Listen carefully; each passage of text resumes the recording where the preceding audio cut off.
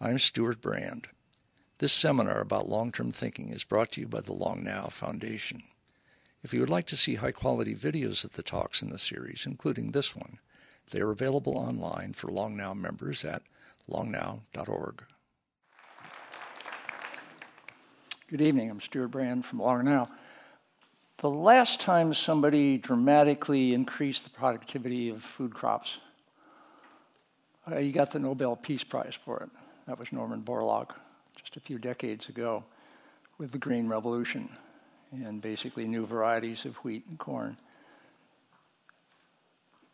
So this can be pretty consequential, and in the kind of time frame that we just saw here.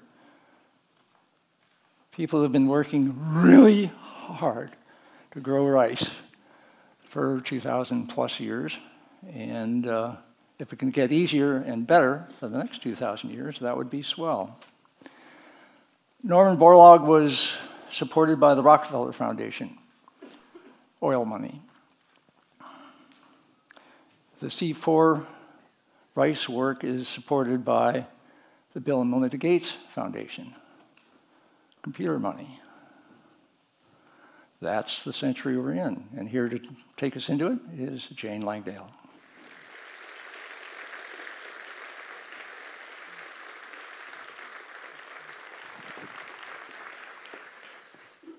No pressure there then, being introduced in the same sentence as Borlaug. I'd like to start off by thanking Charles Mann, who came to talk to me a couple of years ago about the C4 Rice Project when he was writing an article on it. And I was explaining to him what a long-term project it was. And he said, "Oh, you don't know long-term till you know the Long Now Foundation." He said, "You should really, go and give a talk there." And he was the one who suggested to Stuart that he invite me, and I thank Stuart very much for inviting me. And thank you all for coming out on a Monday night. What a weird thing to do. So what I'm hoping to do over the next hour or so is give a general overview to some of the problems we're approaching in agriculture as we go forward in the next 30, 40 years. And of course, the thing that's driving a lot of those problems is, as we know, is the changing world population. So it's not a surprise to you that the population is increasing, and this slide here just shows you where those increases are. And essentially, the majority, percentage-wise, in terms of current population, is in Africa. But if we look at the total population now, 7.3 billion, the majority is in Asia, and that's going to stay the same. And certainly for 2050, Asia and Africa are going to have the majority of the human population. There's going to be some interesting changes, actually, during this period. So India is going to take over from China as the most populous country, and actually Nigeria is going to take over from the US as the third most populated country, or at least that's the predictions. So we've got to feed this growing population, and some of you will have read in various places about how much we need to increase food production in order to do that. And you may have noticed that there's kind of big differences in some of those numbers. Some people say it's 70%, some people say it's 100%. So I just want to start by showing you where some of these numbers come from. So the FAO, the United Nations Food and Agriculture Organization, held a workshop in 2009 to try and predict how much food would need to be produced in 2050. And they based this on food and feed, but not considering biofuels. And they said that by 2050, we'd need to be able to produce 3 billion tons of cereals a year. And they based this on the fact that they accounted for the fact that people would have to have a 3,000 calorie a day intake. So if you take that 3 billion tons, and this was in 2009 when they first produced this report, they said we'd need to increase by 70%. By 2012, they'd revised that number down to 60%. And if you actually look at last year's harvest, which was actually a bumper harvest, there were 2.5 billion tons produced. So that's only a 20% increase required over this time period, which is 0.6% per annum. So what's the big deal? We can do that. We've been doing that for a while. But that's just one estimate of how much food we're going to need to produce, and it also doesn't take into account competing land use for biofuels. But here's another way that food production estimates have been brought about. And this is based on a correlation between essentially per capita GDP in a country and the calories demanded by each individual in that country. And so in the most economically advanced countries, you will see here in the red, then the calorie demand per person is 8,000 a day. And that's way above what the FAO have based their estimates on. And so what this study did was essentially put all of the economic groups on this graph and then extrapolated, based on previous economic growth, where these different economies would be in 2050, and then drew a line across how many calories they would be demanding. And in those estimates, we need to double food production. If, by any chance, all the economies reach the same level as the Group A, then we would have to increase food production by 175%. So you can see from those examples that there's a big range in what people think we need to do and what we might have to do. And there's also clearly quite a lot of guesswork in the predictions. But regardless of whether it's 20% or 175%, let's just look at where we are with production and supply. So production and utilization. This graph here shows you in the orange is production since 2005 and is yellow is utilization. And then the grey bars are closing stocks.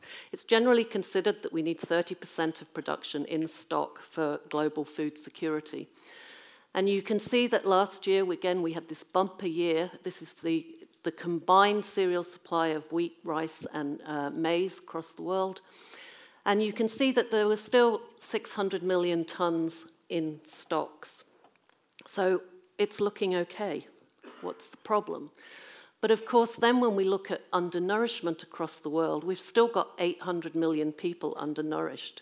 And so even though the production side looks healthy, the actual reality is not at all. And so this map shows you the darker the red, the greater the percentage of the population that are undernourished. And so this is not a new problem, that we can't get food to where it's needed most. But we do need to be thinking for the future how we're going to increase food production, particularly in Asia and Africa, given that those are the areas where most of the population increase is going to occur. So one of the things we can start by doing is thinking about yield gaps. So the difference between what the theoretical maximum yield of a crop is and what farming actually attains with that crop. And what these maps show for both maize and rice is where 75% of attainable yield is achieved, and that's in green. And I apologize to those who are green-red colorblind. I tried to find these maps in other colors, and they didn't exist, so short of drawing them myself. But I will point out 75% attainable yields are achieved in North America and in Europe for maize and a little bit of South America. And for rice, it's pretty much only China that reaches those 75% yields. So the first thing to think about when we want to think about increasing production is how can we close those yield gaps in these other areas? And the blue shows where both nutrient and irrigation is limiting and affecting those yield gaps. So what I want to do is, for the next few minutes, is just go through 3 of the most essential inputs for crops and think about what are the limitations, what are the real challenges for the future, and what can plant science do to address some of those issues. And so the 3 I'm going to talk about are water, phosphorus, and nitrogen. The other one in the NPK in fertilizer, potassium, I'm not going to talk about it, but we can talk about it in questions if you like, because I don't see it as such an immediate problem. So let's start with water. I don't think I need to stress how important water is in California, not least because the cab driver yesterday spent the whole of the journey from the airport to downtown telling me how wonderful the rain was. So I realized that you guys appreciate the importance of water. But let's have a look at the global water deficits as they are or were over the last 10 years or so. And so what this map here is showing, and again, apologies that it's green and red, is what's known as blue water scarcity. So green water is what comes out of the sky and is absorbed in the soil. Blue water is what's in all the freshwater reserves we have around the world. So in the rivers, the aquifers, the basins. And anywhere that's red here, that's Australia, most of India, a little bit of China, a bit of Africa, certainly Central America, is severely depleting its water reserves. So it's using more water than it's essentially being able to put back in. And you can see that somewhere like South Africa, also in the yellow zone, is essentially starting to run out of water reserves. And so what does that mean for a country like South Africa when it gets its worst drought for a century, which is what's happening right now? This is a picture, a Reuters picture taken just a couple of weeks ago of a maize field in South Africa. So what is South Africa doing to address this? It's relaxing its GM import regulations. And so South Africa grows GM corn, but it has quite strict regulations on how much it can import. And it's relaxing those regulations right now so that it can get enough food for people to eat. And that's basically what we've been doing with water for a while now. So this map here shows you where water is moving around the world. So there's a huge amount of water going from the US to Mexico. There's a huge amount going from the US into Japan. And each of these arrows, the thickness of the arrow depicts the volume of water moving across. And so this is essentially, a lot of this is soybean being moved around the world. But this is the way we're dealing with it at the moment. We're essentially moving crops to where they need to go. But I don't think it's orchestrated in any way. Nobody's sitting there and saying, okay, we can move this from here to there, and that will save water in this country. And you can see that because some of the red are the importers. The UK is a water importer. That's hard to fathom. It's easy to fathom that Saudi Arabia and Algeria are water importers. Maybe it's not so easy to fathom why Japan's a water importer either. But there is no strategic overview of where the water's moving. But serendipitously, at the moment, it appears as though by doing this, 4% of we're saving about 4% of the blue water supplies by moving things around from areas where there's rain-fed agriculture to areas where they would otherwise be depleting reserves. But it still doesn't quite compute to me because two of those countries that were in severe water deficit, India and Australia, are water exporters. So this can't go on. It can't last. And so one of the things we need to think about is what can plant science do to assist with this?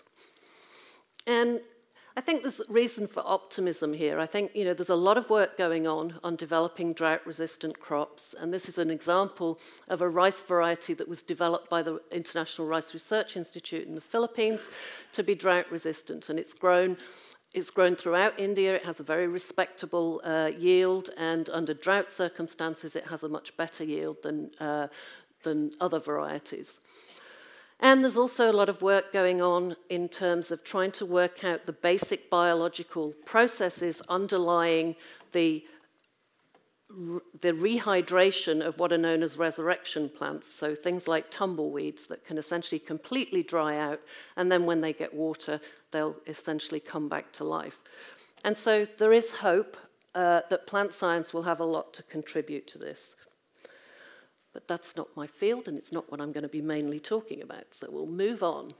What about phosphorus? So you all realize why you need water. You're all sitting there, some of you drinking water. When you get thirsty, your body needs water. Water is essential for life. You perhaps don't realize why phosphorus is so essential. So phosphorus is a highly reactive element. It's used in matches as the igniter. But other than that, as an element, a pure element, it's not found in nature. But in cells, it's absolutely crucial for life. And it's crucial for life because phosphorus is a component of DNA. And so DNA has the code, is coded with these 4 nucleotides, as they're called, the ATGC. But the backbone of DNA is comprised of phosphate. And so no phosphate, no DNA, no genes. And also phosphate is required for this innocuous-looking molecule here called ATP, which has 3 phosphate groups on it. And this is the battery of all cells. You can't run a car on a flat battery, and you can't run a cell without ATP. And you can't make ATP without phosphorus. So no phosphorus, no plant life, no human life. Phosphorus is essential for life. So where does it come from? Well, phosphorus is essentially it's mined from phosphate rock. There's nothing in the atmosphere, so it's a finite resource. It's mined. There are reserves around various countries, and I'll come into that in a minute. 90% of the phosphate rock that's mined is destined for the food chain. And it gets out, it gets made into phosphate fertilizer, it gets fed onto crops, it gets fed into animals and into ourselves. And then in theory, what should happen is it should go back into the land to complete the cycle. But that's not what's happening. At least 80% of phosphate is being lost in this cycle, and it's primarily being lost into water, and it's being lost in the mining process, and it's being lost in the farm-to-fork process. And this can't go on. There is only a finite supply. We can't stop breaking. We have to stop breaking the cycle. We have to get that phosphate back onto the land. And one of the reasons this is urgent is because we're running out. And so this was the amount of rock extracted in 2015. There's 3 major countries that have the phosphate reserves at the moment: China, Morocco, and the United States. China has a 135% export tax on its phosphate at the moment to prevent any of it leaving the country. It realizes what an important resource it is. The US is actually importing rock from Morocco to make its phosphate fertilizer rather than using its own reserves. The estimates are that there's only 25 years left of the US reserves. So where are most of the reserves? Essentially in Morocco. 72% of the reserves are in Morocco. And the total reserves are 69 billion tons. Now, if you divide that by that, there's 300 years left. That's the best estimate. But in fact, the quality of the phosphate rock is deteriorating. The amount of phosphate mined per kilogram of rock is reduced in the lower quality rock. And so in reality, it's probably, let's say, 100 years left. So we can't keep going the way we're going. We've got to get phosphate back into the land, and we've got to think more carefully about how we're applying the inorganic phosphate fertilizer that we're putting on. So let's just have a look at that as to where the phosphate fertilizer is being applied most abundantly. And the darker blue means the more phosphate's being put on. And you can see here it's basically China, Northern Europe, and Northern US. And it's not needed in the quantities that it's being put on in all of those areas. And essentially there needs to be more precision in the amount that's put on. And the reason for that is that when you add phosphate, inorganic phosphate fertilizer to the land, then it goes on in a form that is soluble, and the plant can take that soluble form up.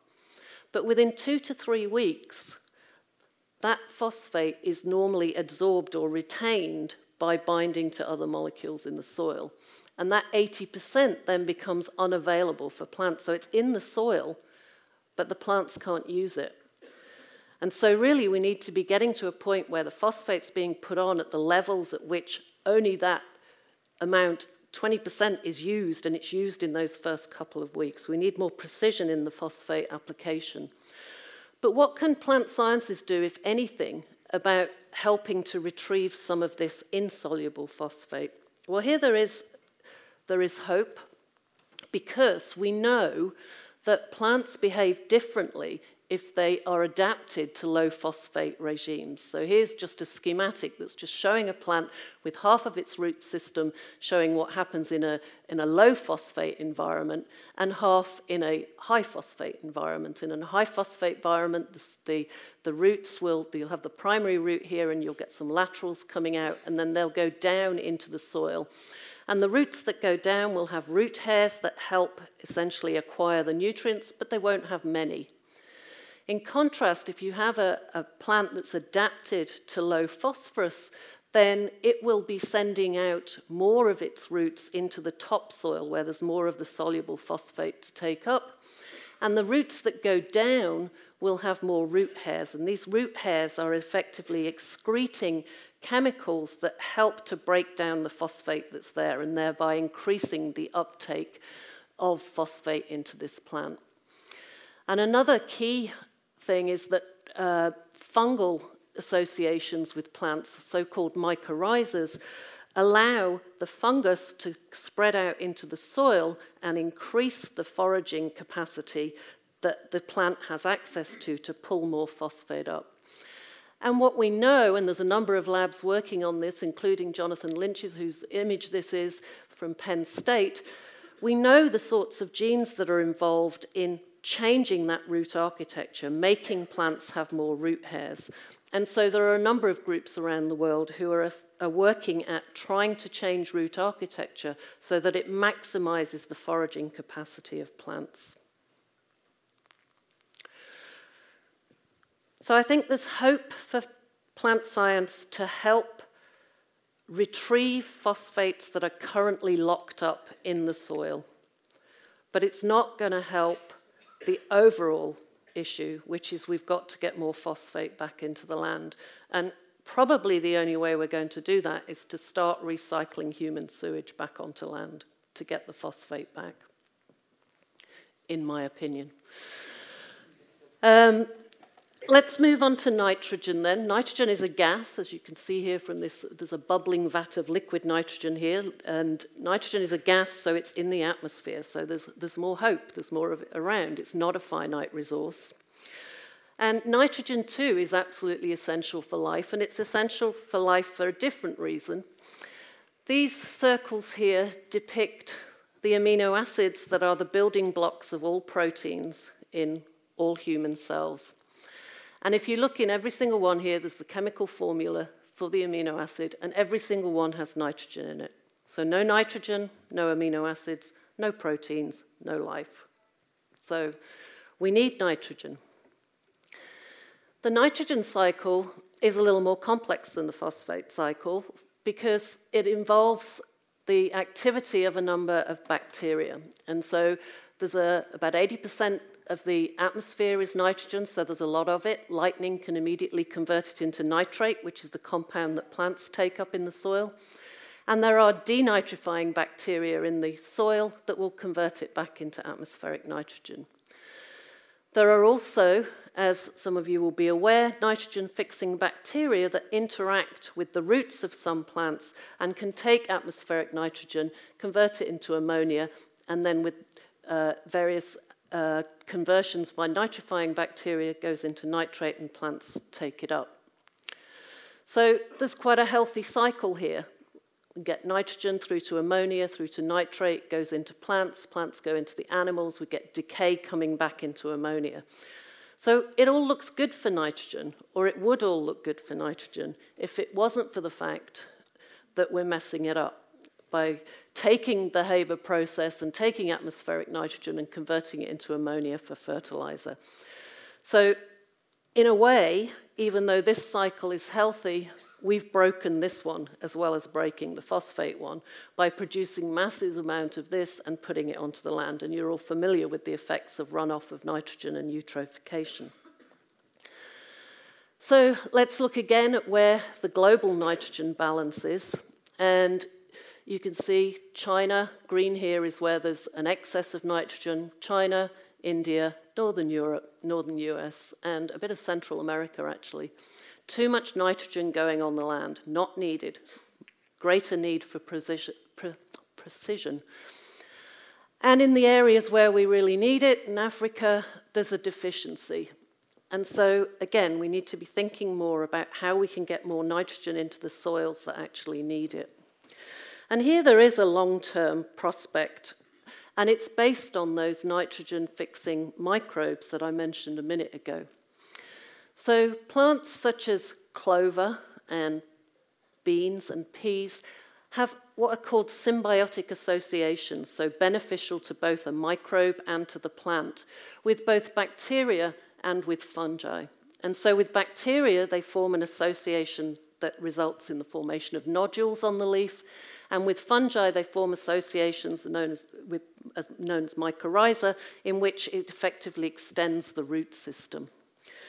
And what's known about how these interactions are initiated is quite revealing, because it turns out, so this here depicts cells in the root here, the plant releases compounds that the bacteria or the fungi recognize. They're different compounds, but the principle's the same. There's a signal going out from the plant that the bacteria or the fungus recognizes.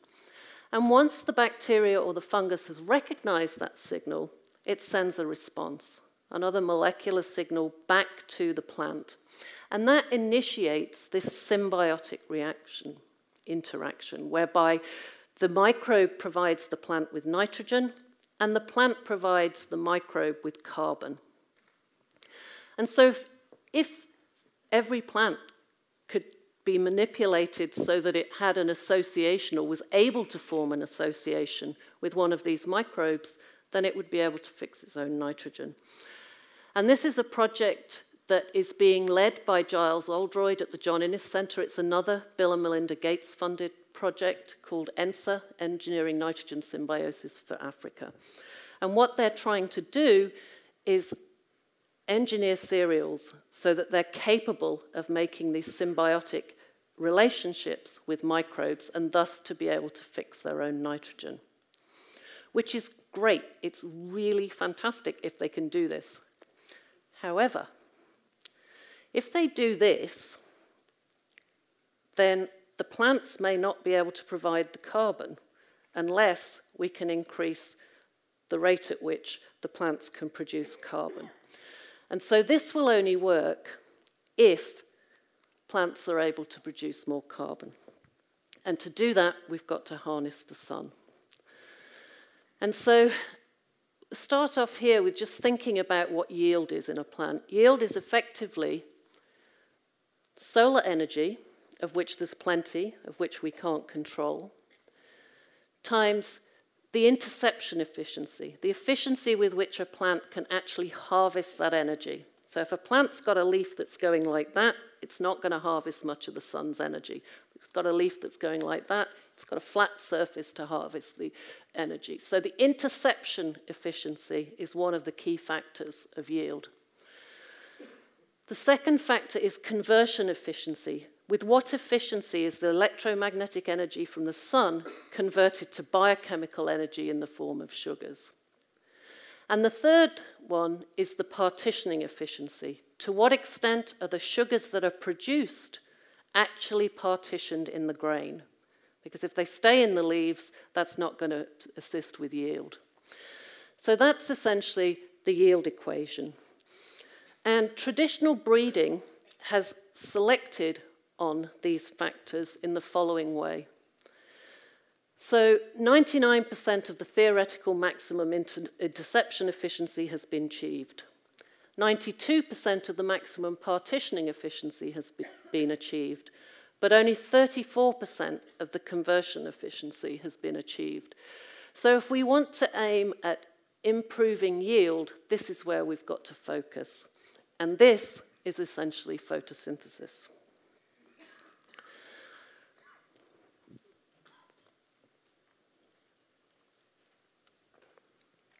So this is the simplest form of photosynthesis.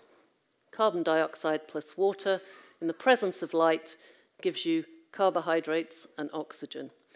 And those reactions takes place in chloroplasts, or at least in higher plants. And this is an electron microscopic image of a chloroplast, and you can see that it's a membrane-bound organelle, and each of these dark patches are regions of very highly dense membranes with large surface areas.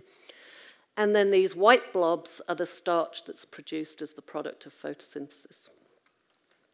So what happens is that in these membranous regions where there's high surface area, then light splits water, produces oxygen, and then the hydrogen atoms that are released that are highly energetic go through a series of reactions in these membranes that result in the production of our little friend ATP, the cell's battery. So these light reactions provide the energy for the next phase of photosynthesis, which is where carbon dioxide is fixed into carbohydrates and it gets deposited in the starch grains. So what's so inefficient about this process? Splits water, produces energy, the energy is used to make the sugars. Well, it falls down with a protein called rubisco. And this is a depiction of a cell. The black is the cell, the green is the chloroplast within the cell. And what happens is that CO2, carbon dioxide, is fixed by this enzyme rubisco into a sugar that has 3 carbons, hence C3 photosynthesis. And the majority of plants are C3 photosynthesizing plants, so they take CO2, fix it with rubisco into a 3-carbon compound that then goes off to produce carbohydrate. Rubisco is the most abundant protein on the planet. 50% of the leaf nitrogen is rubisco. So a lot of that nitrogen fertilizer is going into rubisco. The problem with rubisco is that in addition to fixing CO2 into these 3-carbon compounds that go on to make sugars, it interacts with oxygen. And when it interacts with oxygen, it only forms one of these 3-carbon compounds, and it produces this other compound which is toxic to the plant. And so the plant then has to go through a detoxification process to actually get rid of this toxic molecule. And by doing that, it decreases the efficiency of photosynthesis. And so, whilst rubisco is clearly essential for life, it's also very inefficient. And so one of the goals of this next project, RIPE, Realizing Increased Photosynthetic Efficiency, is to try and engineer rubisco to be more efficient. Why can't it just be engineered so that it doesn't see oxygen, so that it only sees carbon dioxide? And then you wouldn't have to go through this wasteful detoxification process. And so this is another Gates-funded project, and we're all working together, ENSA, RIPE, and the C4 RICE, to maximize efficiency. These guys are working primarily on trying to increase components of C3 photosynthesis, including trying to engineer rubisco so that it doesn't react with oxygen. We're taking a slightly different view, and it's driven by what we see in evolution. Evolution has not improved the efficiency of rubisco. However, C4 plants have effectively got around the problem. So here again is that C3 reaction, CO2 being fixed by rubisco, but there's oxygen hanging around that might mess it up. So what have C4 plants done? They've done this.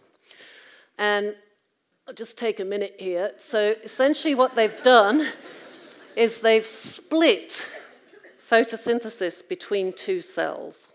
So in a C3 plant, this happens in all of the cells in the leaf. In a C4 plant, there's 2 different types of photosynthetic cells, which for now we're going to call an outer cell and an inner cell, with the outer being towards the outer edge of the leaf, and therefore the one in contact with carbon dioxide and oxygen. You can see in the inner cell, this last bit of the reaction is exactly the same as this. So fundamentally, at the end of the day, CO2 gets fixed by rubisco into 3-carbon compound and into carbohydrates. But there's all this other stuff first. And this other stuff is effectively a turbocharger. It's there to concentrate carbon dioxide. And the way it does that is In this outer cell, carbon dioxide enters and it's fixed by an enzyme that is blind to oxygen. It's totally insensitive to oxygen. It doesn't care whether the oxygen's out here or even here, sat right on top of it. It ignores it. It's a very inefficient carbon fixer. And it's fixed into a 4-carbon compound, hence C4 photosynthesis. And that compound is then shuttled into this inner cell type, where the carbon dioxide is released from it. And by doing that, what you're doing is concentrating CO2 at the site of rubisco. In addition, by doing this in the inner cell, you're keeping rubisco away from oxygen. So it's a double win. You're effectively increasing the efficiency with which photosynthesis takes place. I'll come back to some of this detail later, you'll be pleased to hear. But for now, I'm going to leave it at that and say, well, why would we be thinking about the C4 solution when it's so complicated? Surely those guys who are thinking about engineering rubisco to ignore oxygen must be on a better track. But C4's evolved over 60 times during land plant evolution. And this is just what's known as a phylogram, that essentially every single line is a flowering plant species, and every red line is a C4 species. So not only has C4 evolved over 60 times, it's evolved in all sorts of areas of the tree, in diverse families. And it all happened about 25 to 35 million years ago.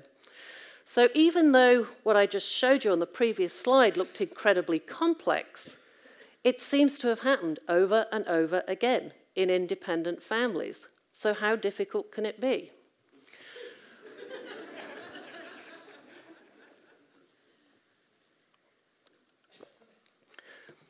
So let's see what's so good about it. So C4 gives you better yield. This is a field at the International Rice Research Institute in the Philippines a few years ago, and they planted rice in the front and maize at the back. They planted it around the same time, and it was subject to the same environmental conditions. And you can see very clearly that even if we don't consider grain yield, the biomass produced by this maize crop at the back is much greater than that produced by the rice crop. And when the grain yield was considered, you can see again that the maize had much greater yield in terms of grain. Maize is a C4 plant. Rice is a C3 plant. So one hypothesis is that the reason this produces more biomass is because it's C4. And sometimes I show this slide at schools and they go, but it could just be because it's maize. It might not be because it's C4. But this in the middle here is a weed, and it's a C4 weed. This weed has not been selected for productivity or for yield, and you can see again that the biomass produced by this weed is much greater than the C3. So I think we can safely say that C4 crops give better yield than C3. They also have better radiation use efficiency. So what this graph here shows you is the standing dry weight at harvest. So again, it's effectively the biomass and the length of the growing season. So how long have these plants been exposed to light? And the triangles are all C4 plants and the circles are all C3 plants. And you can see that the longer you leave it, the more light it harvests, then the more biomass you get.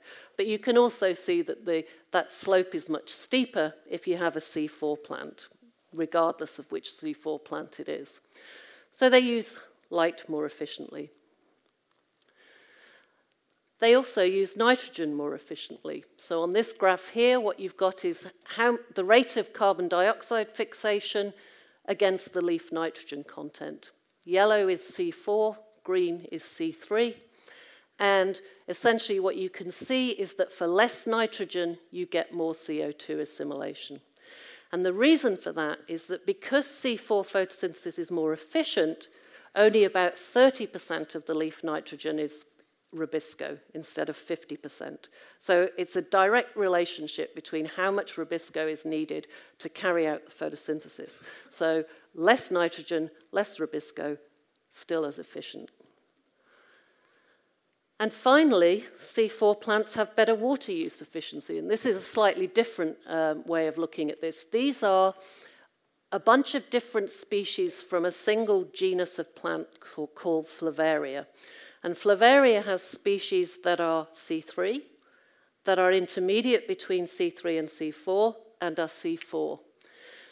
And what you're looking at here is the amount of CO2 fixed per mole of water. And so in these C3 plants, the dark green here, you essentially get 3 millimoles of CO2 fixed per mole of water.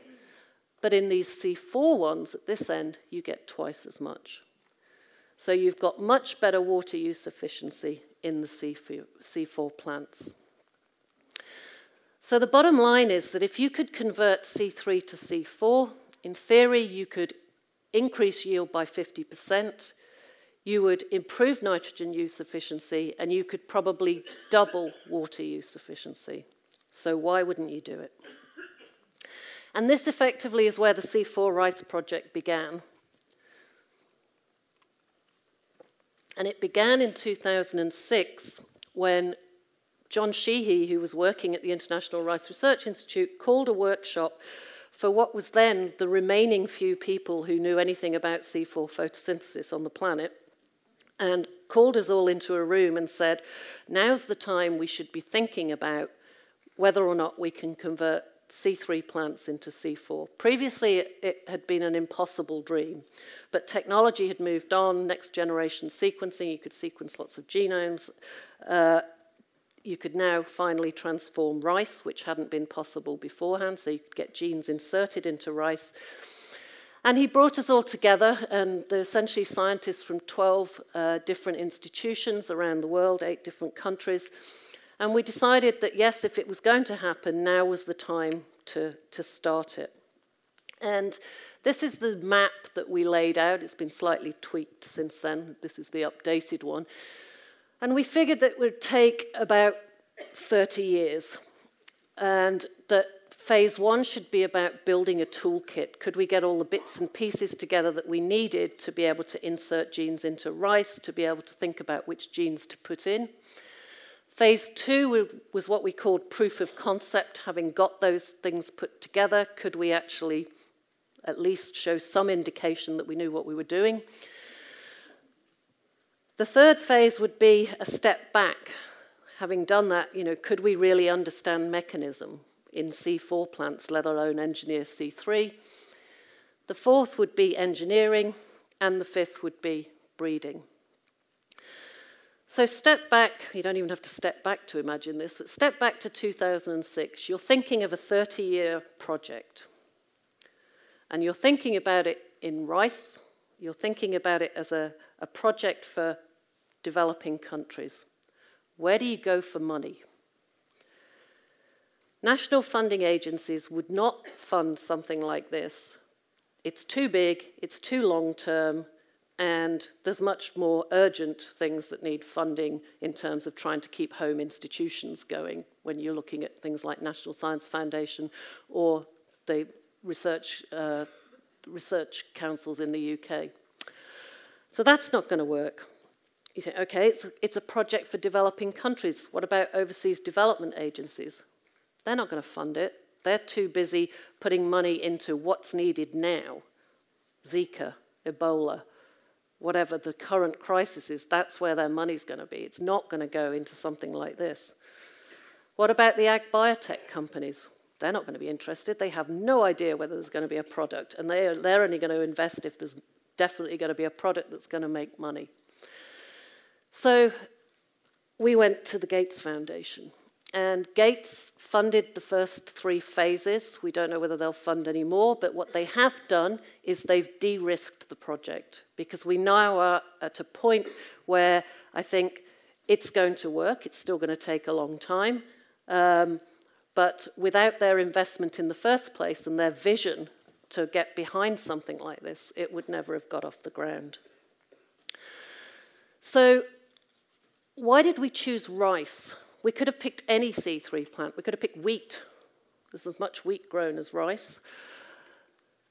Well, partly because it was initiated from the International Rice Research Institute, but rice is really Asia's lifeline. If you look at this graph here, what you're looking at is the percentage total calorie intake in different countries and in Asia as a whole. So the dots are the across Asia averaged. Even now, 30% of the daily calories are in the form of rice. In Bangladesh, it's still 70% of the daily calorie intake from rice. And 90% of global production is in Asia.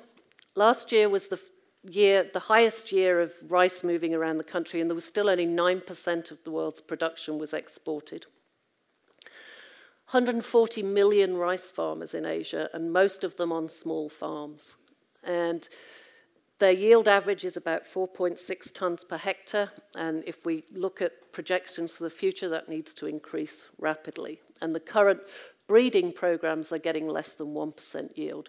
So rice is extremely important for Asia.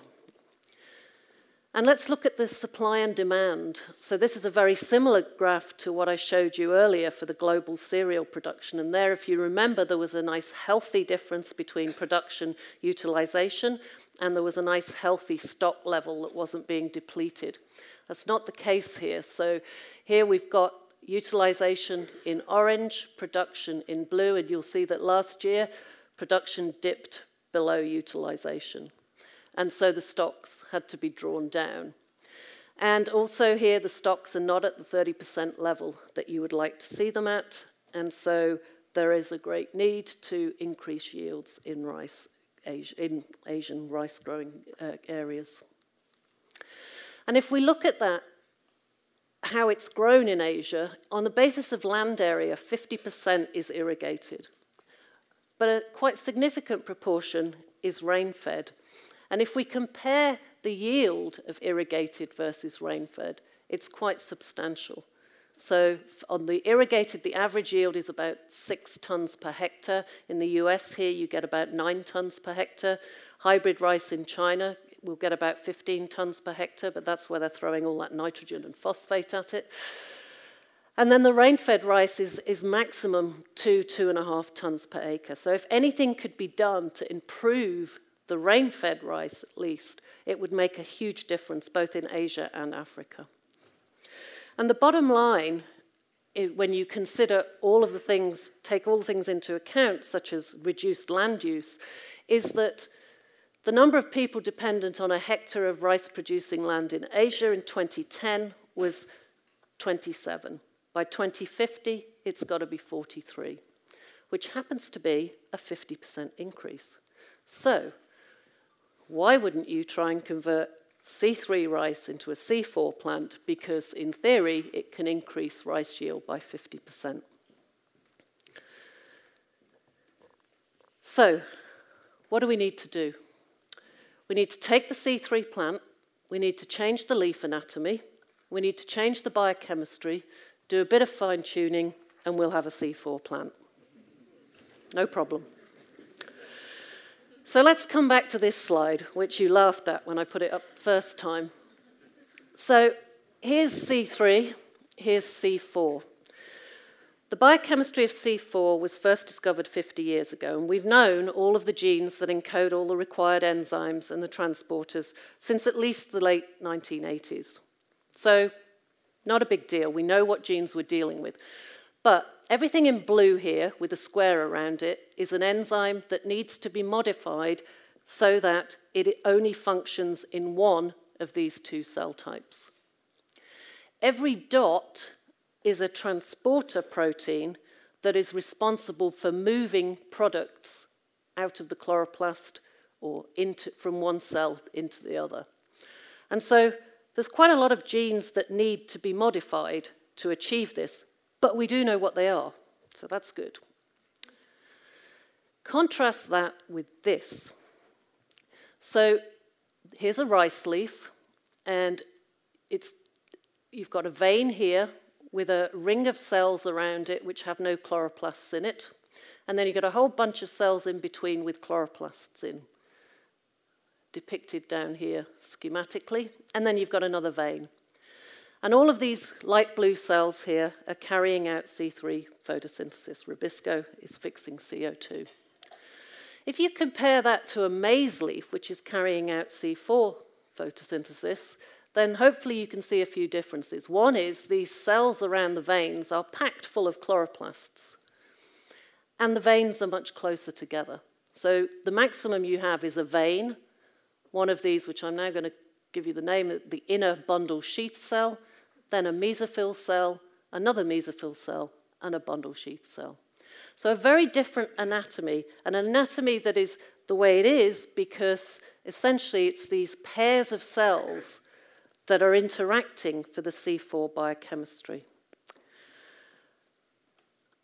We have no idea what regulates the difference between this and this anatomy. We had no idea what genes were responsible at the start of the project. We're getting there now, and I'll tell you a little bit about that in a minute. But what we decided we'd do at the start was try and get C4 biochemistry in a module in the rice leaf just next to the veins. Let's just ignore the fact for the moment that the veins aren't close enough together to be a true C4. Let's see if we can get the biochemistry in these two cells. And to do that, all we need to do is switch rubisco plus 3 other genes on in this cell, switch rubisco off in this cell, and switch 7 other genes on. And we know what the genes are, as I said, but I just want to put in here at this point that, to my knowledge, the most elaborate GM plant, transgenic plant that's been made to date is golden rice, and it has 2 genes in it. So we need to modify at least 10 genes. How do we do that? Well, we can insert genes into rice. We start with a seed, and we grow it on a media that induces the rice to produce this sort of mushy-looking tissue. And these are essentially naive cells. They don't know whether they should be a root or a shoot, and so you can catch them in their naive phase and put a piece of DNA in them, and then they take that DNA up, and this is just an example of a gene that's been put in that induces a blue color, so we can see what's happening. And then we put these lumps of naive tissue with the gene we've put into them back onto a different media, it regenerates, and you get rice plant. And that takes about 5 months. And then what you can do, given that we're trying to get 10 genes in, and we've just put 1 in here, is, step back. So one of the key things is that I said that we had to be able to regulate which cells the genes were switched on in. So some genes had to be on in the inner cells and some had to be on in the outer cells, which means we need switches that act in those cells. And that was actually part of the first phase where we were developing our toolkit. How are we going to find switches that will only work in one cell or the other? And I'm just going to show you that we did find switches, and I'm just showing here the switches driving, again, that gene that gives the blue color. So here's a switch that only works in the outer cells. You can see that the inner cells around the vein are clear. And here's a switch that only works in the inner cells. So we were able to identify pieces of DNA that would act as switches to switch genes on in the right cell type and at the right time. And so having done that, we started to introduce the genes one by one and then started a crossing program. And this is just an example here with 4 genes, and you start with your 4 lines and you cross them together, and if you cross gene 1 with gene 2, a quarter of the progeny will have both, and then you cross this to this, and a 16th will have 4, and by this time you're going nuts because they're all over they're not being targeted to any specific place in the genome, so they're all segregating independently, and the numbers get way out of hand, and you've only got 4 at this point, and we're aiming for 10. But we have managed to make a line with 5 of these genes in, and there is some evidence that it has changed metabolism. We're not quite sure how, and we're in the process of investigating that. But meanwhile, and this is one of the sort of lessons of these long-term projects, meanwhile, technology's moved on, and had we known what we know now when we started this project, we wouldn't have even started this way. So even though we will use these plants that we've generated, which have the 5 genes stack in them, to try and understand something about the biology, that's not the way we're going to go. We've got to start again. And the reason we can start again is due to the advent of synthetic biology and genome engineering. And I've just drawn this very simple slide here to show you exactly what we're doing now. So we have libraries of parts. We have switches, we have genes that encode enzymes, we have genes that encode transporters. And some of you will have heard Drew Andy talk about BioBricks. It's exactly the same principle. You can click these things together in any which way you want. And so very easily, we can make a construct that has all of these genes on it. So instead of inserting them one by one, we can now insert 6 at a time. And not only can we insert 6 at a time, we can decide where they're going to go. So we can, I can't see the bottom of my slide now, I've just clicked on. So let's say we want to target to this region here with the light green and the olive green next to it. Essentially, we introduce this piece of DNA, which has got all of these switches and enzymes on it, at the same time as introducing some molecular scissors. The molecular scissors will cut this DNA, the targeted region of the genome here, and allow us to insert that fragment. And now we have a plant that's got 6 genes, and if we cross it to another one that's got 6 genes, a quarter of those progeny will have 12 genes, and that's much more manageable. So we're going back now and starting to reintroduce the biochemistry through this better method. And there's no doubt as we go forward for the next 20 years, the same thing's going to happen. We're going to come across something that makes it much quicker, and it's going to be quicker to start again than keep going with what we're doing. So meanwhile, while that's going on, let's just come back to this to end the talk. I said we knew nothing about how this anatomy develops in maize, so how can we possibly think about how to engineer it in rice? And that's something that we've been working on over the past 7 or 8 years. And the way we approached this was to capitalize on the fact that if you look in a maize plant, if you look at the regular leaves, which we call foliar leaves, they have the C4 anatomy, the close vein spacing, these 2 photosynthetic cell types.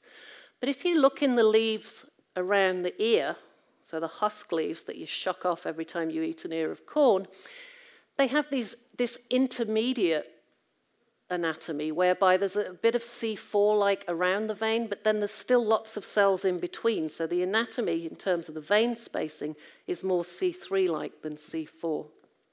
And if you look at the timing at which they develop, so if you take this, you're looking at schematics of cross-sections of the leaf. At very early stages in development, the 2 leaves, the foliar and the husk, look the same. You have these very immature cells, and you get veins starting to form, and then cells forming around them. A bit later in development, there's a clear difference. So there's a stage at which the leaf's developing where the key events are happening, when those veins are being put in. And knowing when this stage is enabled us to take samples from all of these different stages and essentially get the sequence of every single gene that was expressed in each of the samples. And by doing that, we got a database of 30,000 genes. And we first looked at it to see which genes are off in husk and on in foliar. We refined that slightly to say the ones that are on in foliar need to be on at the right time. They've got to be on at that time when all the action's going on, when those extra veins are being formed. And that got us to 283 genes. We then spent much longer than we had doing this analysis, reading and thinking, trying to understand everything there was to know about those 283 genes, trying to rationalize which ones we should actually focus our attention on, because the next stage was going to be very time-consuming. And we got it down to 70. And with those 70, what we then did was we did 2 things. We turned them off in maize by inserting transgenes to turn them off. And we asked the question, when we turn them off, does the anatomy of the maize leaf revert to look more like rice? If so, we have a gene that has a role in producing this anatomy in maize. We also turned them on in rice and asked, can we convert this to this? If the answer was yes, it doesn't mean necessarily that that gene has a role in maize to develop that anatomy, but who cares? It means we can use it to change the anatomy in rice. And doing that, we're now down to about 20 genes. And we can probably refine it over the next year or so down to a slightly lower number. So, where are we? We still have a challenge. We think for the anatomy, we may have to change the behavior of 12 genes. For the biochemistry, about 10. And who knows for the last bit. But we're optimistic. This is the team. We work very well together. You will see from the faces on this slide that there are very few, bar this one here, who are not going to be retired by the time 2039 comes.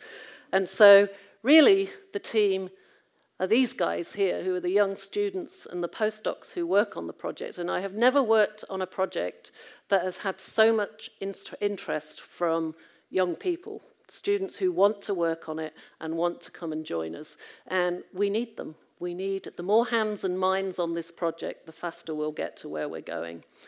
And with that, I will leave you with this, and thank you very much for your attention.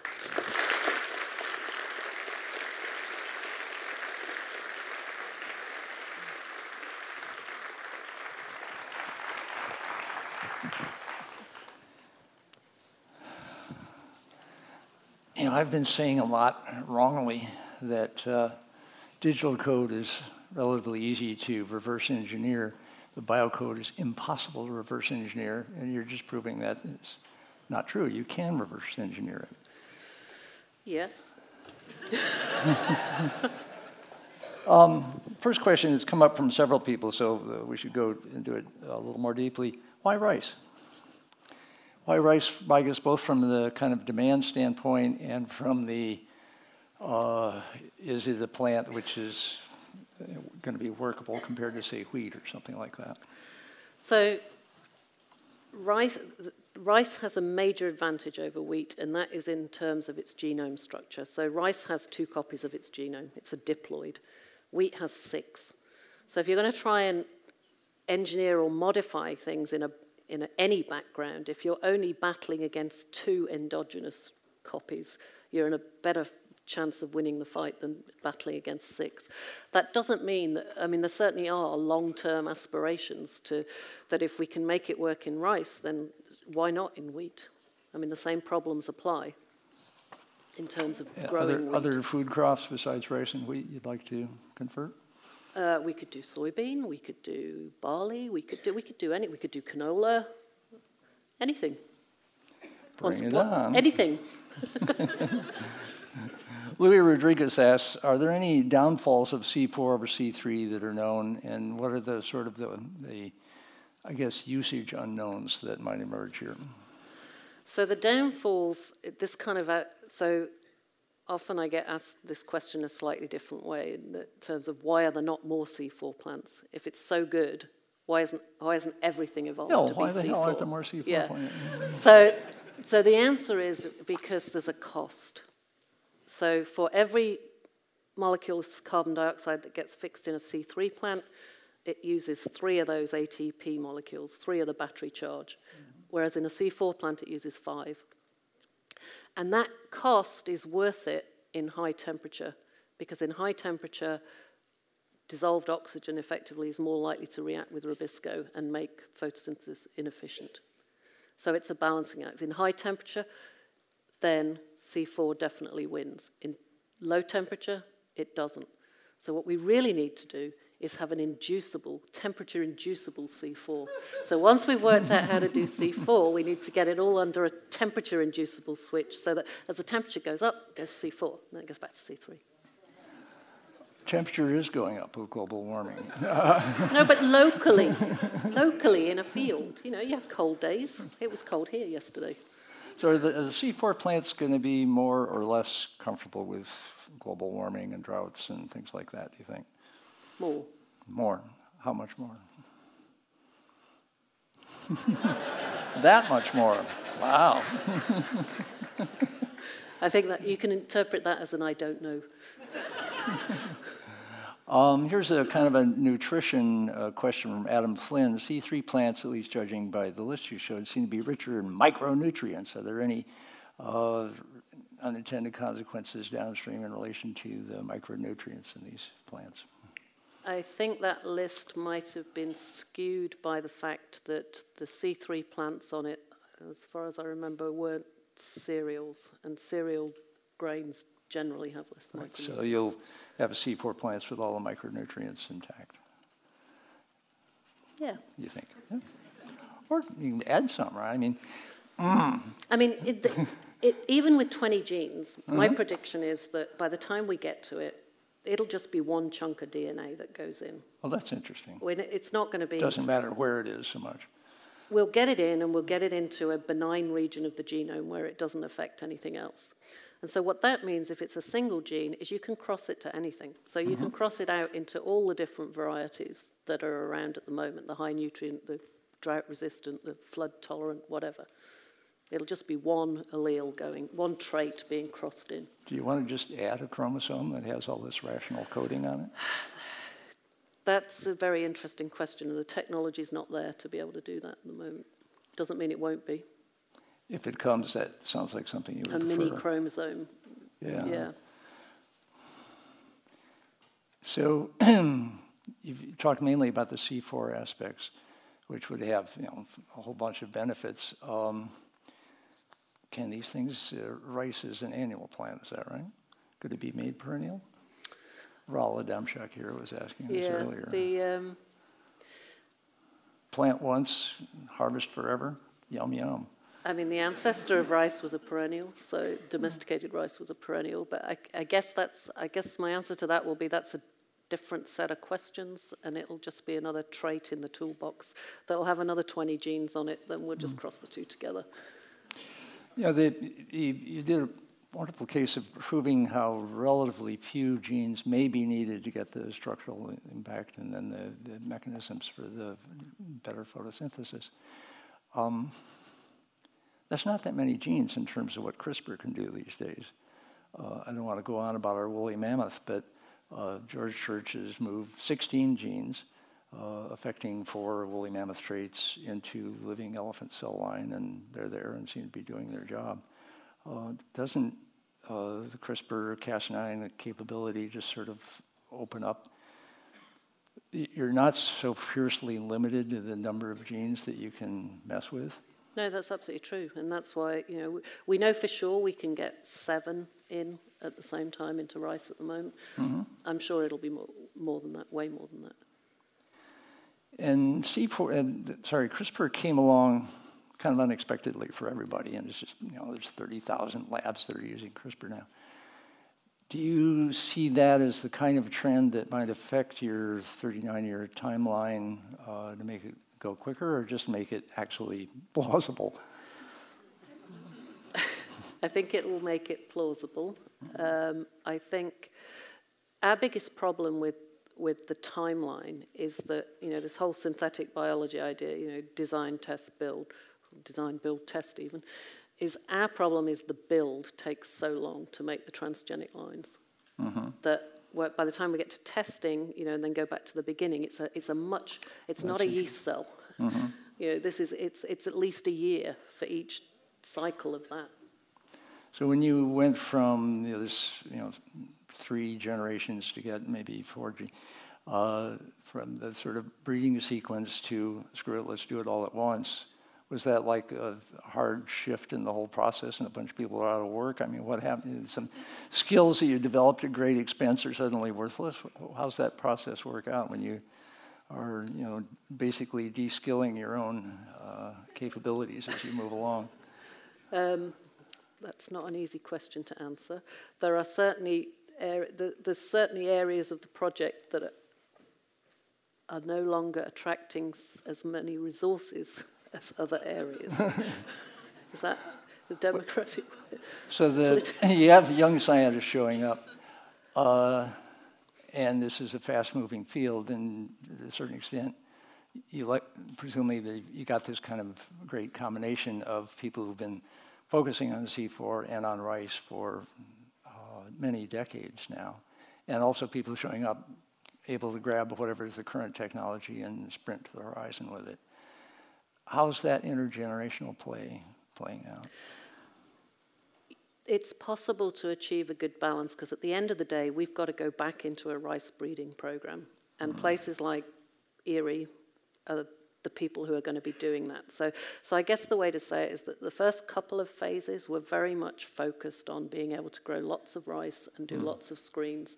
Very labor intensive, required the right growth conditions, and they were focused primarily at Erie. This third phase we're in is essentially taking a step back now and saying, right, we need to really understand the genetics of what's happening in maize so that we can engineer. And given all this new technology, we can do that a bit faster. And so the focus has shifted slightly for this phase, but it will undoubtedly shift back. As you're understanding, people are understanding maize all that much better. There must be some side effect benefits for maize with that understanding. So are the corn people getting re-excited by some of this examination? Yeah, I mean, corn. The best thing you can do for corn is make it nitrogen fixing. Then corn people would be very happy. Say more about that. The ideal would be a C4 nitrogen fixing cereal. Not all C4 nitrogen fixing cereals. And what's your guess on that? How many genes does it take to get those things to be mutualistic with the bacteria and fungi? I don't know what Giles's current estimate is for the ENSA project for the nitrogen, but it's probably about the same, 20. Okay, so we're headed toward, that's not only greater efficiency in terms of fertilizer, it's basically creating its own fertilizer. Yeah. So then we've only got left with the phosphate problem. Then we come back to human sewage. A couple of questions relate to, other things happen. What if you wind up with a C4 rice that fixes its own nitrogen and doesn't taste very good? You'll breed it into. So the lines we're actually trying to do the manipulation with now, you wouldn't want to eat. I mean, these are model lines. That comes later. Yeah. Because you mentioned when we were talking before this evening that golden rice, about which there's been much hope and much controversy, it sounded like at Erie and IRRI in the Philippines, they got a golden rice that had the extra ingredients that people were so glad of, but its yield went down. Yeah. How does that happen? What's the workaround for that kind of unexpected and unwelcome side effect? Well, whenever you make one of these insertions, you don't just do it once. There's a number of lines you can select from. So having found that, they go back to another event and start with that. Say what an event is. I think an event is when you put a piece of DNA into a plant and it inserts somewhere in the genome. That is an event. You can take the same piece of DNA, insert it into the same genome, not the same individual, but the same genome, and it can go into a different part in the genome. That's a different event. So depending where it lands in each event, it may have different knock-on effects to what the plant does. That won't happen with CRISPR, because you'll target it. There you go. I've always wondered, why is it called an event? Because it happened. It was an event. And actually, for the person who was actually doing the experiment, it probably really was an event. Yes, I've got it. It's worked. I see.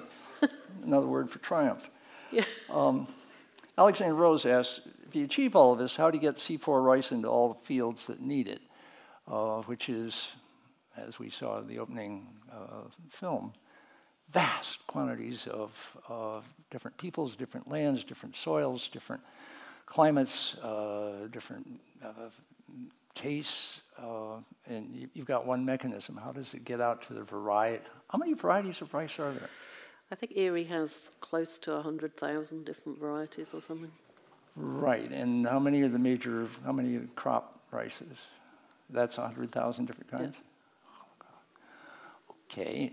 They're not all grown every year, but essentially Erie are really good at taking a new trait and getting it very quickly into a large range. I mean, not 100,000 all in one go, but a large range of different varieties that are grown by upland farmers, lowland farmers, paddy farmers, in temperate, in tropical, and they have that system down really well. So as long as you have a trait that is just at a single locus, so that it's not separating every time you cross it, then that's what they're brilliant at doing. So we could have 100,000 varieties of C4 rice? In 10,000 years, yeah.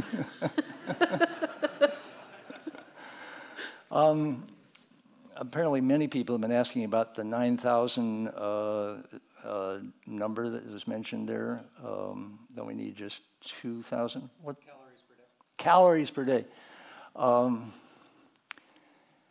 So the difference between just enough, I gather, is 2,000, or is that really not enough? 3,000. 3,000 is just enough. And 9,000, is that food wastage in some sense, or nutrition wastage, or it's what? Partly food wastage, but it's also meat. Meat, okay. Because it's 10 kilograms of grain for 1 kilogram of live cow. Is rice fed to animals? No, rice isn't, no. Not an issue. Okay. Chris asks that public health officials obviously have issues with human waste on crops. What do you tell them to ease their fears, if any? Because this whole cycling of... Well, they don't actually. So believe it or not, when I sort of was thinking about this, I actually did some reading about sewage treatment plants, which was a bit bizarre. But there's quite a few, particularly in this country, but also in the UK, that have a process to make something called struvite pellets that is actually recycling human waste into pellets that will act as slow-release phosphate pellets. But the predictions are that it will only provide about 3 million tonnes of the 24 million tonnes needed annually. But it's happening now. In various sewage plants across the US right now, you have struvite facilities. So we're already eating pre-eaten food.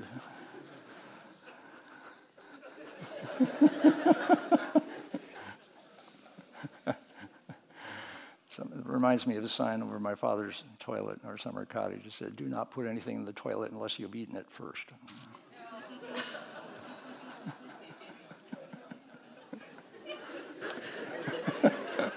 We could edit that bit out of the video, can't we?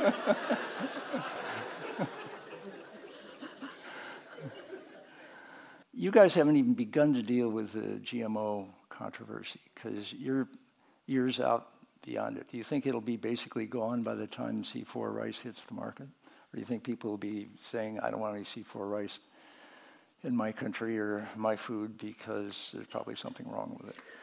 Who knows? It flip-flops, doesn't it? I mean, you guys used to embrace it fully, and now you don't. And in Europe, you still cannot import any GM crop for human consumption. You can for animal consumption. Who knows? I mean, as an aside, 70% of the animal feed in the UK comes from GM soybean from Brazil. Does everybody pretend not to notice, or is there a specific workaround on that? No, animal feed's fine. But it used to come from Romania. But when Romania joined the EU, they could no longer grow GM soybean. So now it gets shipped from Brazil, and the EU pays Romania subsidies because their farmers can't grow the crop.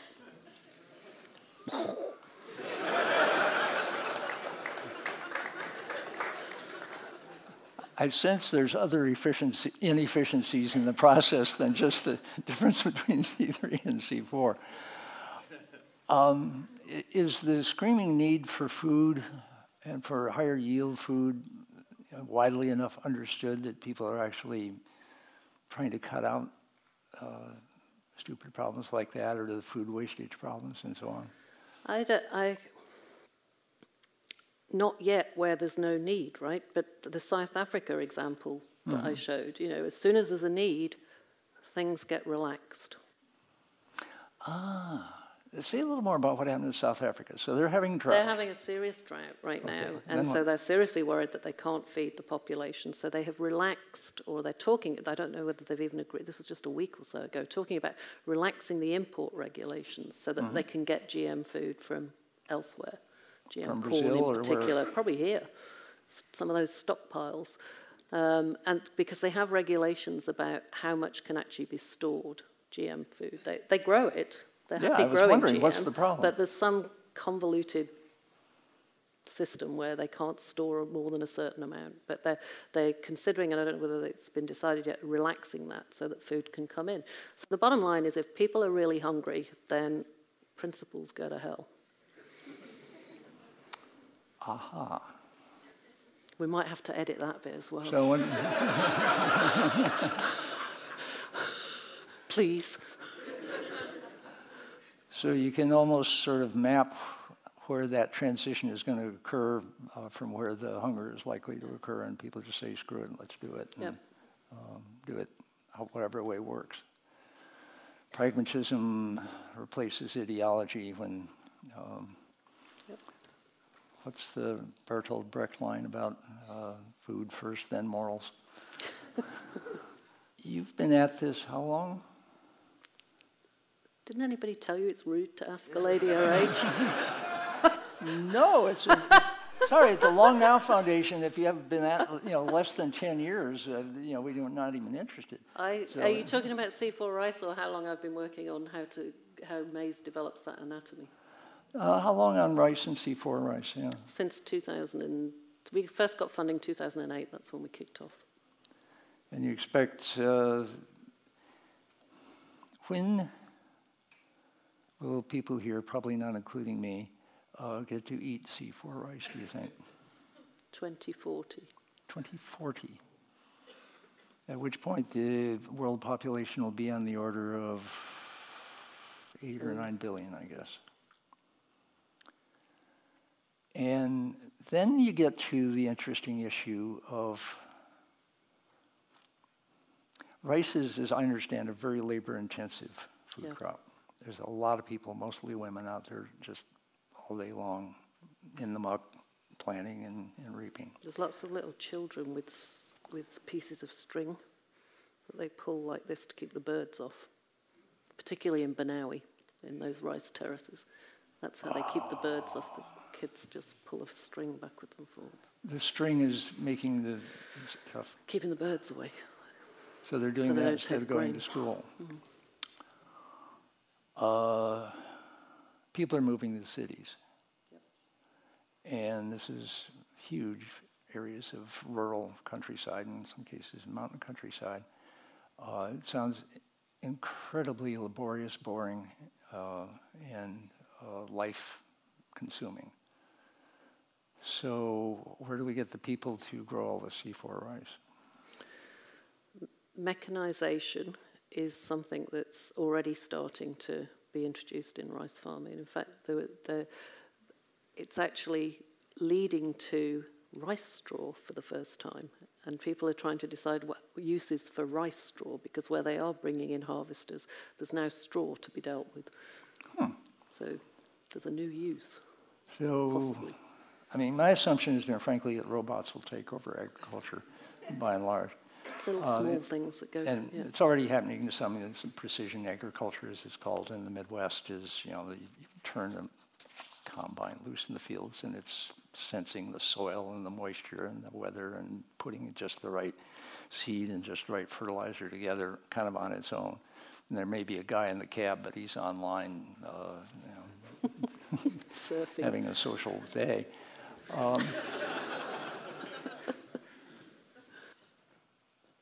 rice is not exactly big flat fields, largely. I mean, many of them are not. So do you see just more and more sophisticated robots to manage this, or are people working on making rice less of something that requires children to jiggle it to keep the birds away, or that requires endless quantities of women hand planting these things, or collecting the rice? Certainly the planting now. I mean, in Asia they haven't got to the point where they're planting it with aeroplanes like you do in California, but mechanization in terms of planting the seedlings out and also harvesting is starting to come in. It is. Yep. Are some nations more eager to move ahead with basically GM rice and eventually C4 rice than others? You mentioned Bangladesh. Bangladesh is very keen. So Bangladesh is trying the new golden rice variety. Bangladesh has also been very, they've adopted the BT brinjal, I'm trying to think, I've got too many words in my head now. BT brinjal, which is aubergine, which is eggplant, which right. Brinjal. So they've adopted that, and they've got a research institute that's trialing the golden rice, and they're very keen to do so. And you can see why they're, essentially going, yes, give it to me. Their 70% calories come from rice. They want to be able to expand their food production and diversity, so they're willing to go with it. So once again, the hunger draws the technology to it. So it's one of many South Asian nations or others paying attention to what Bangladesh does, or are they turning away? Yeah. So India is interesting because they have BT cotton and they've completely embraced that. Right. But as far as I know, they don't have any other GM crops approved at the moment. Could be wrong there, but. And China is going what direction in all this? China's kind of dithering. Mm-hmm. And you have an expectation it'll go one way or the other? Well, do you see? I mean, you probably know various Chinese scientists who are working on. We have one in consortium. Rice, right? Yeah. And so is it a question of the government being enthusiastic or unenthusiastic, people being enthusiastic or unenthusiastic, not enough scientists? What drives this? There's enough scientists. I think. I honestly don't know. I honestly don't know in terms of the complexity of Chinese politics and what they're doing with the GM. Well, what I see is amazing stuff coming very slowly. We love slow revolutions around here. Thank you for doing one.